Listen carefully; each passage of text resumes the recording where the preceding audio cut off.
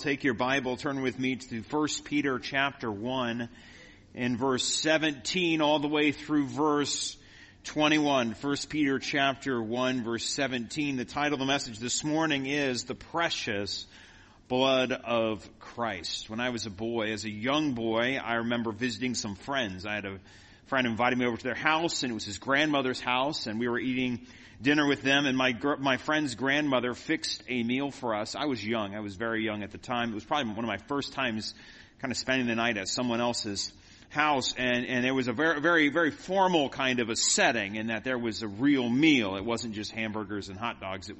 We sat down for this meal around this table with all of us there, and it was a setting I was completely unprepared for.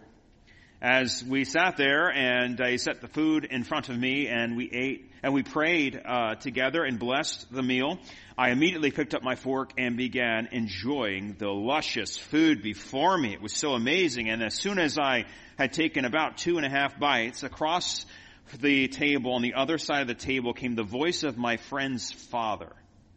And he called out my name. Now, if you've ever been in a situation where you've been reprimanded by someone who you're not expecting to be reprimanded from, it's a very unnerving situation. I'm used to my dad and my mom reprimanding me. I mean, in gentleness, you know. But this was my friend's dad, and he said, "Marshall." It was much louder than that. He said, "Marshall," and I immediately stopped. He said, "We must wait for the hostess to sit and pick up her fork before you start eating." And I was completely baffled, because I was embarrassed. I had never, I had not been in a situation in our house, and our host was my mom, and she always would say, go ahead, start eating. I never realized the significance of that you were supposed to wait. And as a young boy, I hadn't been taught that yet. I went home and told my mom this story, and she covered her eyes, and she said, I've failed. And I remember this confrontation still today as an embarrassing reminder that we need to be sometimes reminded of what our conduct should be. And when it comes to holy living, as we talked about last week, I might be standing in for my friend's dad who shouted that corrective across the table a little bit this morning, and that some of the things I'm going to address today, I'm going to confront you about today, about what the Word says, it might be things you should have known.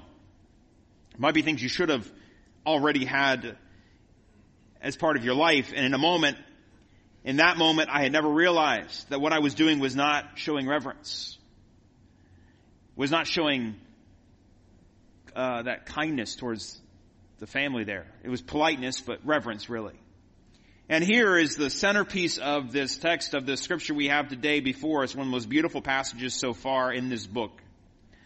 It really focuses on this corrective here, that we might be doing things that do not show reverence to God.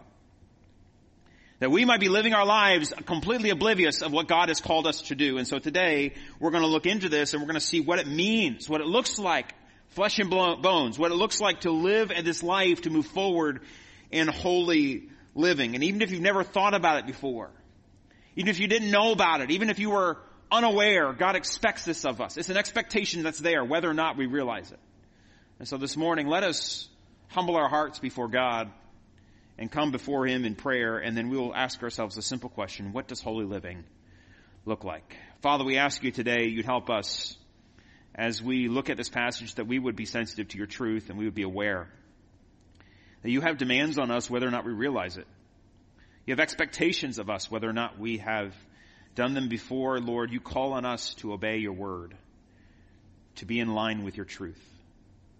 And so today, Lord, may we, past, present, and future, look into our hearts, look into the truth of the Word of God, and evaluate ourselves and say, Lord, help me to follow you, help me to obey as you have called me to obey. In Jesus' name, amen.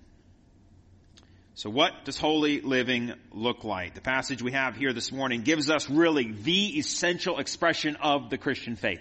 If you had to boil it down, this is what it looks like to live as a Christian in a holy living.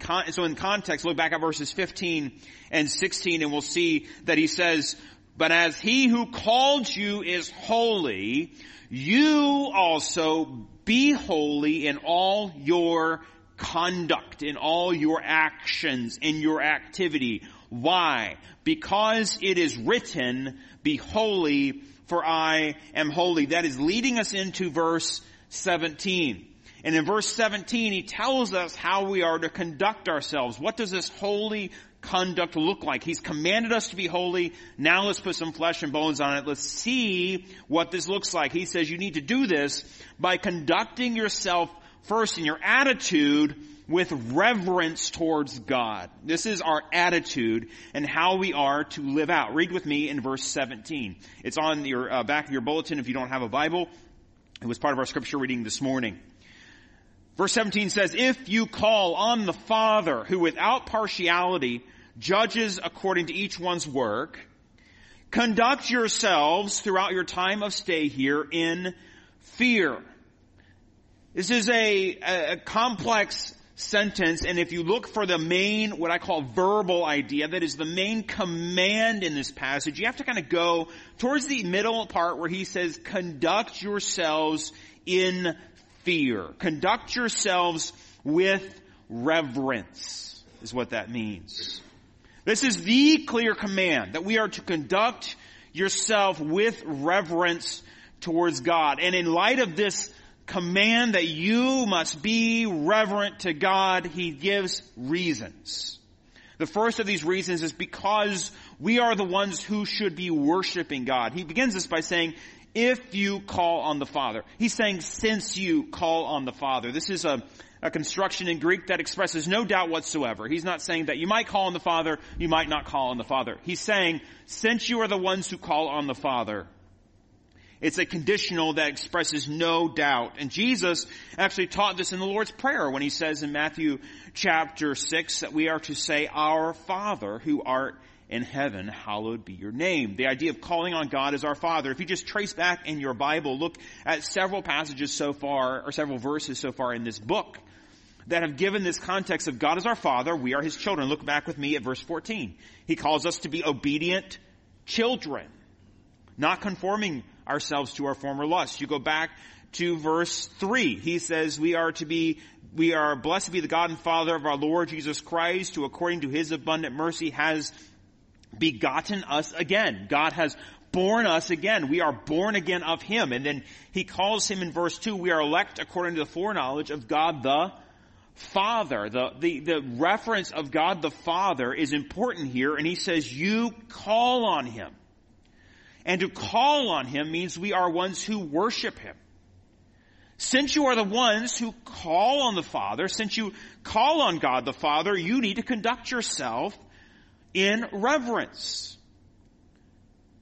Conduct yourself in fear. The word fear is the whole biblical religious attitude towards God.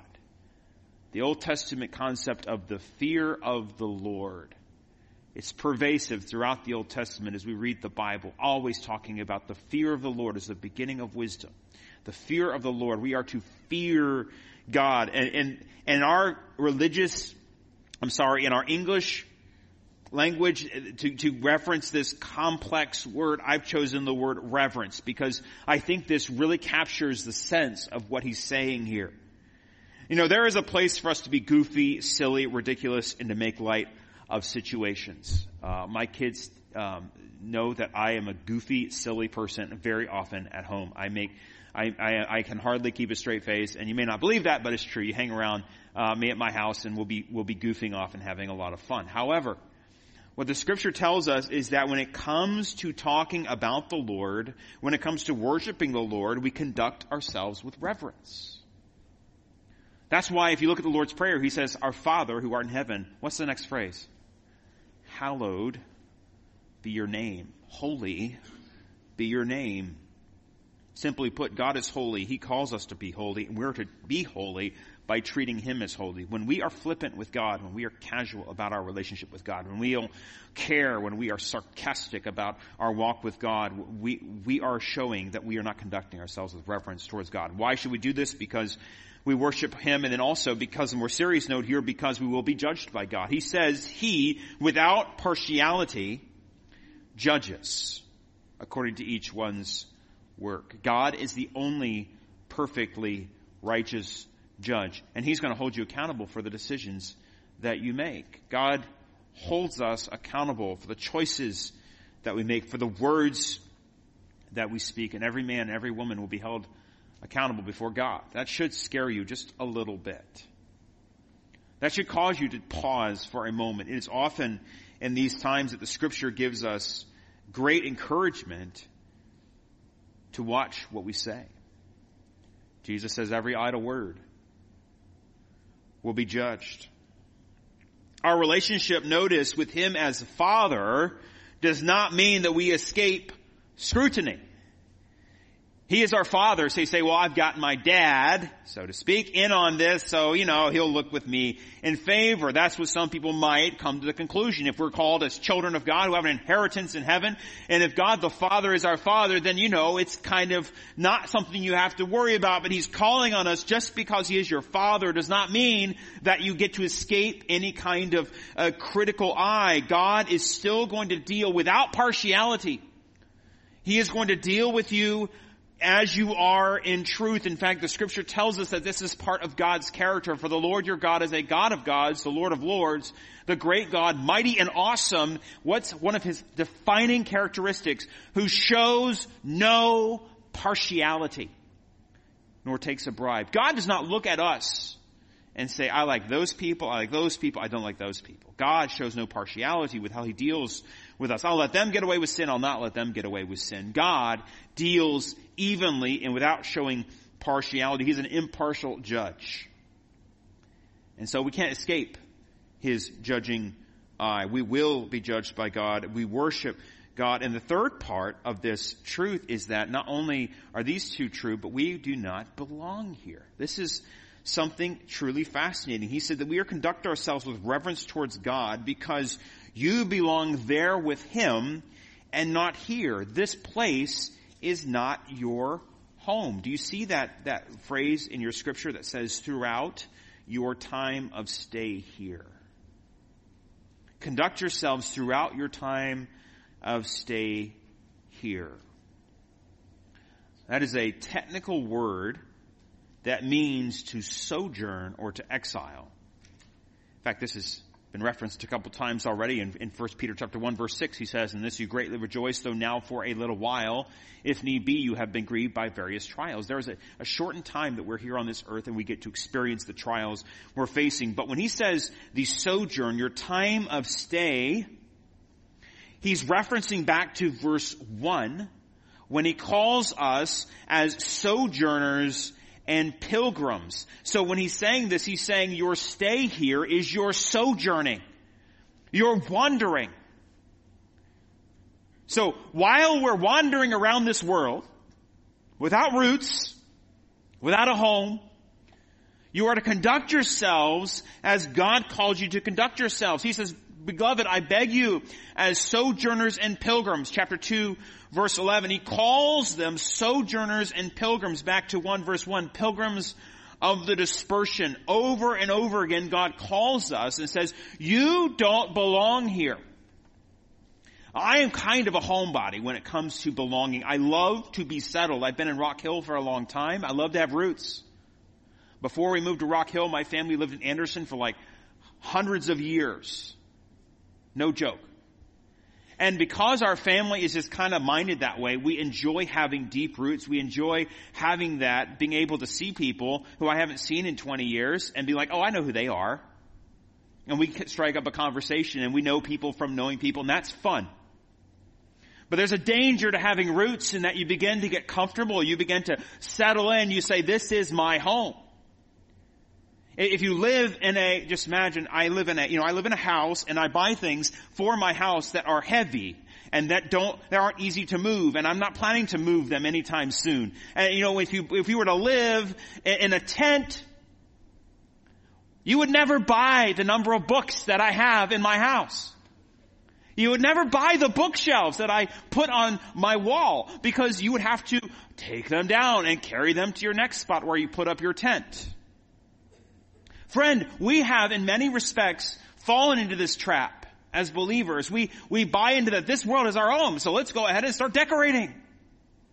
Let's spend all of our time making this world fitting for us rather than recognizing we don't belong here. This is a journey. This is our sojourning. This is our exile. This is our exodus. This is not where we really belong. And that's what he's saying here. You are living, remember, as a sojourner. Do everything you do with reverence towards God because we worship him. And that's what worshiping God looks like, to be reverent. Because we're judged by God, we recognize his authority to judge us, and we don't belong here. Our lives here on earth are as sojourners, as wanderers, as travelers, as pilgrims of the dispersion, and everything we do has one goal, and that is we should do everything to the glory of God. This verse is always bears repeating. Therefore, whether you eat or drink or whatever you do all to the glory of God. 1 Corinthians 10:31. Remember this. Secondly, I want you to see that as we move forward in this text, we see the second part of our conduct, that we must remember that you are redeemed by God.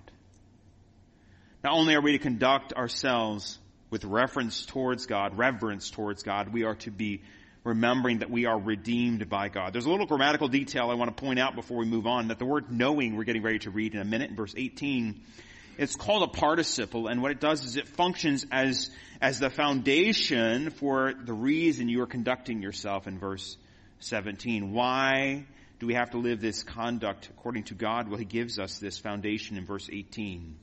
Knowing that you were not redeemed with corruptible things like silver or gold from your aimless conduct received by the tradition of your fathers, but with the precious blood of Christ, as of a lamb without blemish and without spot. He says knowing or remembering. We live with this in the forefront of our minds. The key word here is redeemed. And the word redeemed means to pay a ransom or to set free. It's described often about a slave being redeemed from his slavery. Someone will buy him out. In fact, often a slave could put down his own money to buy himself out of this slavery. There was what's called an atonement price that was paid by every Israelite when they were born, by the parents of Israelites when they were born. It's also described, this word redemption is described when God redeems his children of Israel out of the bondage of exile. And it's normally the God redeems the people and God buys people out of slavery. That's the picture of Exodus. And what are we redeemed from? He says we are redeemed. First, what are we redeemed?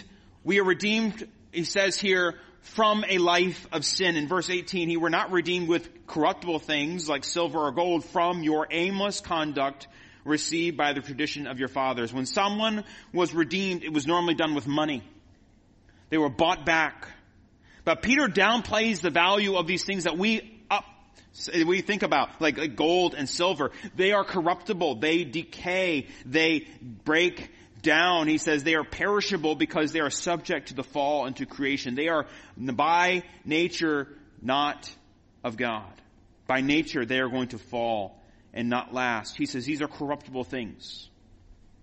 He says you are redeemed from your aimless conduct. Aimless just means pointless. The way I like to describe this word is if you have a balloon, which there were some kids blowing up balloons last week at church, and they were popping and scaring all of us.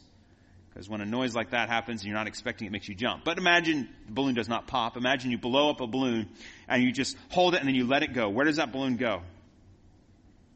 Wherever it wants to go, right? It's like some of y'all are like, man, that's the story of my life. It's just, everywhere, bouncing around. And see, it has no rudder on it. It has no direction on it. The air blows out the back and the balloon just goes wherever it wants. That is the picture of aimlessness, directionlessness.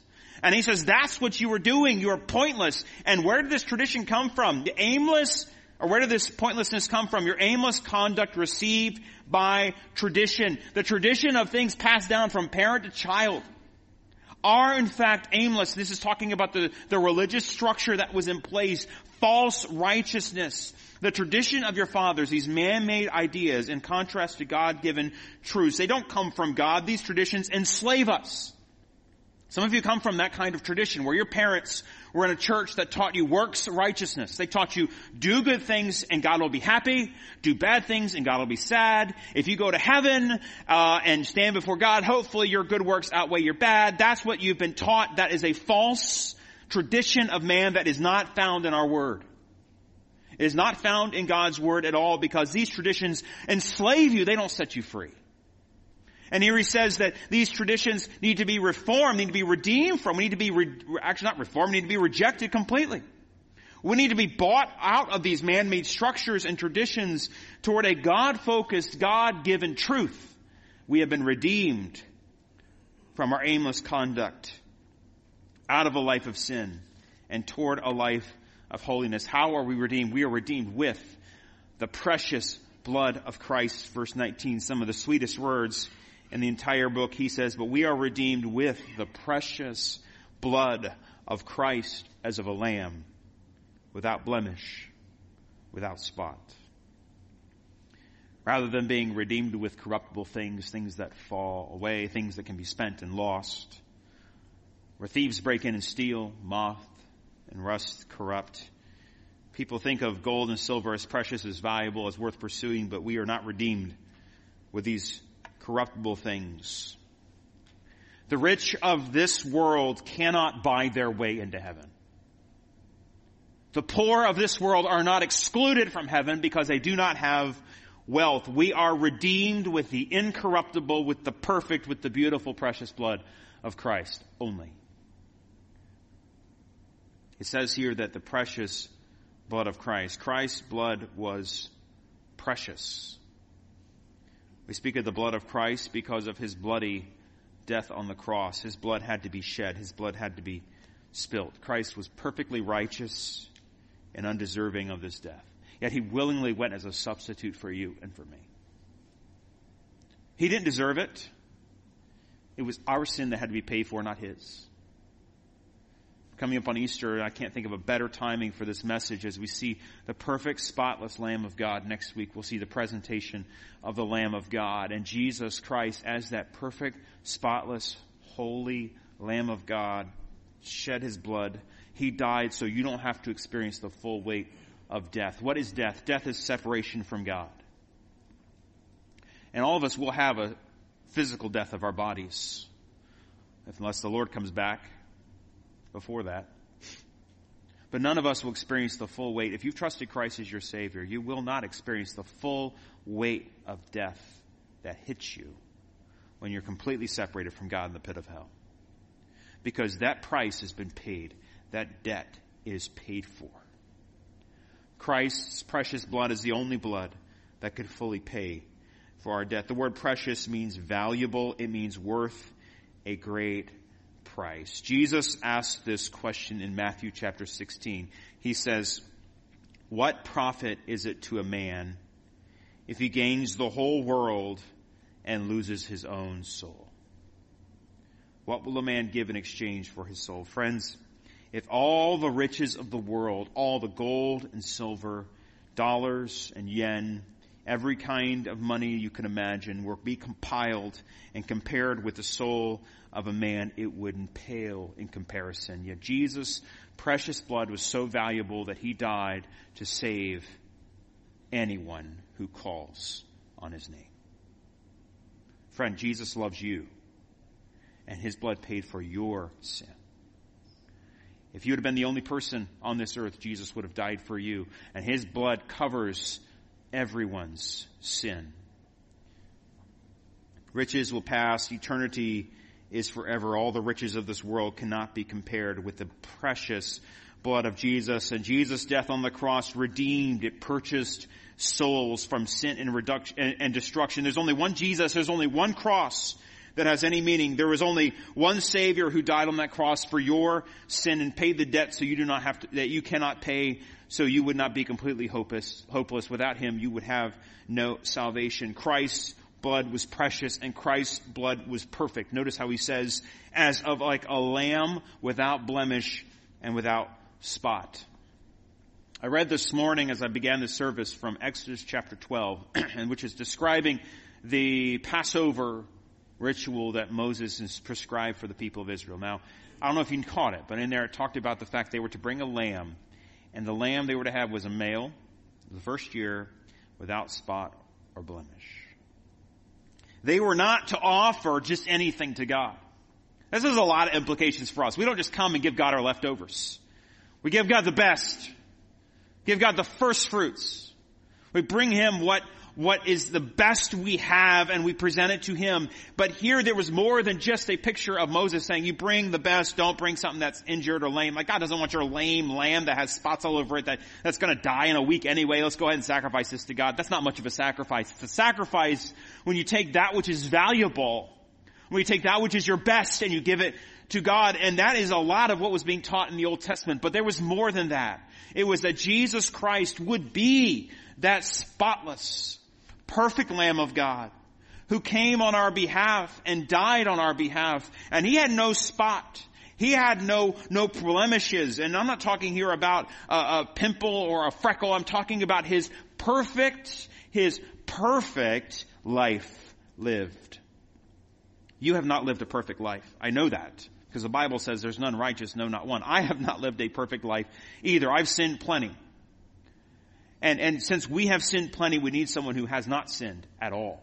And that's what Christ did for us. He is the perfect Lamb. The message is God does not accept anything from the best. We cannot offer God our leftovers. And this perfect blood, Christ's blood, was shed on your behalf. Can you think of anything better than that? He says you are bought with a price. And you must receive this gift. This gift is not yours unless you receive it. Christ died for all, but not all will be saved. Because not everyone receives the gift of salvation that has been given so freely to us. Remember, you must conduct yourself with reverence to God. That's what it looks like to live out this faith. Remember, you are redeemed by God. And this leads us to putting our faith and hope in God. As we finish out this passage, verse 20 and 21, he says, He was indeed foreordained before the foundation of the world, but was manifest in these last times for you, who through Him believe in God, who raised Him from the dead and gave Him glory, so that your faith and hope are in God. If you skip to the end of these two verses, you'll find the conclusion. He says, so your faith and your hope are in God. And when you see so that in your text, in your Bible, it's often talking about a result. And if our desired result is that our faith and our hope rest in God, why can we do this? Well, we can believe and hope in God because, number one, God's plans prove to be perfect. In verse 20, he says, He, Christ, indeed was foreknown. He was foreordained. Even before the foundations of the world. It's a long time ago. Before God created the world, He was the one who was foreordained.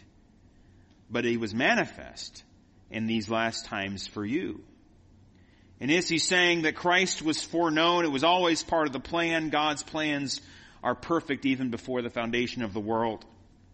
Revelation 13:8 describes Jesus Christ as the Lamb slain from the foundation of the world. The foundation of the world, describing even the creation of time and the creation of the world and the creation of all that exists today. God had a plan which was perfect, which was arranged in eternity past, but was only made manifest or revealed at this present time. And God's plans are always proving to be perfect. It's always been a part of His plan, and it's always revealed at the last time. This has been a consistent theme throughout the book of 1 Peter. In 1 Peter chapter 1 verse 5, he says, we are kept by the power of God through faith for salvation, ready to be revealed at the last time. God is waiting to reveal this salvation at the perfect time. And the fact that God had this all foreordained and Christ came at the perfect time should give us comfort that we know God's going to give us this solution to our present trouble at the perfect time. And then in verses 10 and 11, he says again of the salvation, the prophets have inquired and searched carefully, who prophesied of the grace that would come to you, searching what? Or what manner of time the Spirit of Christ who was in them was indicating when He testified beforehand the sufferings of Christ and the glories that would follow. All of God's plans have proven to be perfect, to be perfectly right timing. His timing is always right. We can place our faith and hope in God because God's plans prove to be perfect and God's power proves to be unmatched. He says, who through him, it's Christ, believe in God, who raised him from the dead and gave him glory, so your faith and hope are in God. How do we come to God the Father? We come to him through Christ. Who through him believe in God. Unless you come to God through Christ, you are not coming to the God of the Bible. We come to God through the Lord Jesus Christ. And how is God's power demonstrated? How is this power proven to be unmatched? He does two amazing things. First, he overcomes death itself. Who raised him from the dead. There is hope beyond death. And it's in Christ. And the second thing he says is he gave him glory.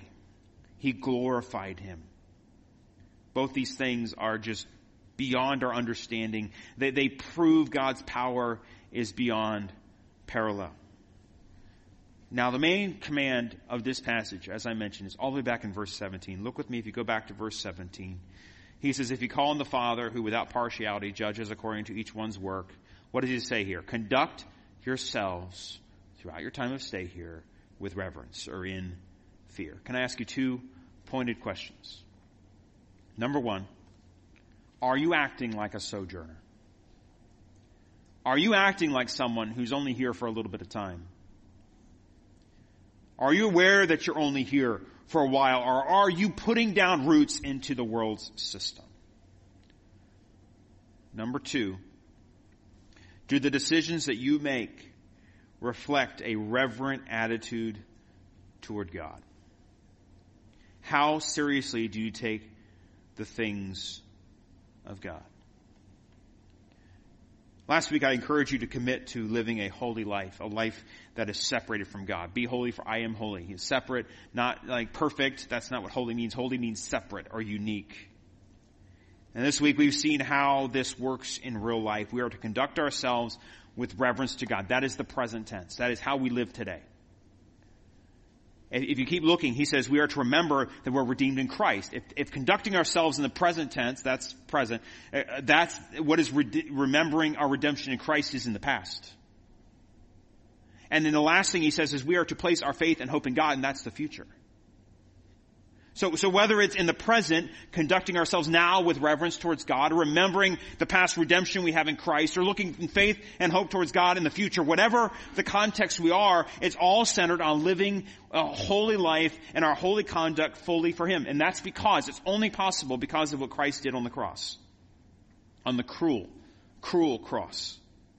It's the blood of Jesus that calls us away from the world, away from our indulging in sin, indulging in self-righteous traditions, and clings to the only answer that we have, which is the blood of Christ. His blood calls us to that. And what does it look like to do that? It calls us to live in faith. Faith is trusting. Faith is looking to an object. So my question for you is, what is your object of your faith today? If you are going to be living a holy life, what does it look like? Where is your object? Where are you trusting? Is it Jesus? Or are you coming out of self-righteousness? Traditions of your fathers. The precious blood of Christ gives us a place where we can stand. It gives us a place where we can go. It gives us our hope. And so I ask you today, have you been living in holy conduct with reverence towards God as you should? Is your faith where it ought to be in the past? And your hope and your confidence in the future? Do you trust in the Lord to follow through on what he's promised to give us? Would you bow with me in prayer as we close?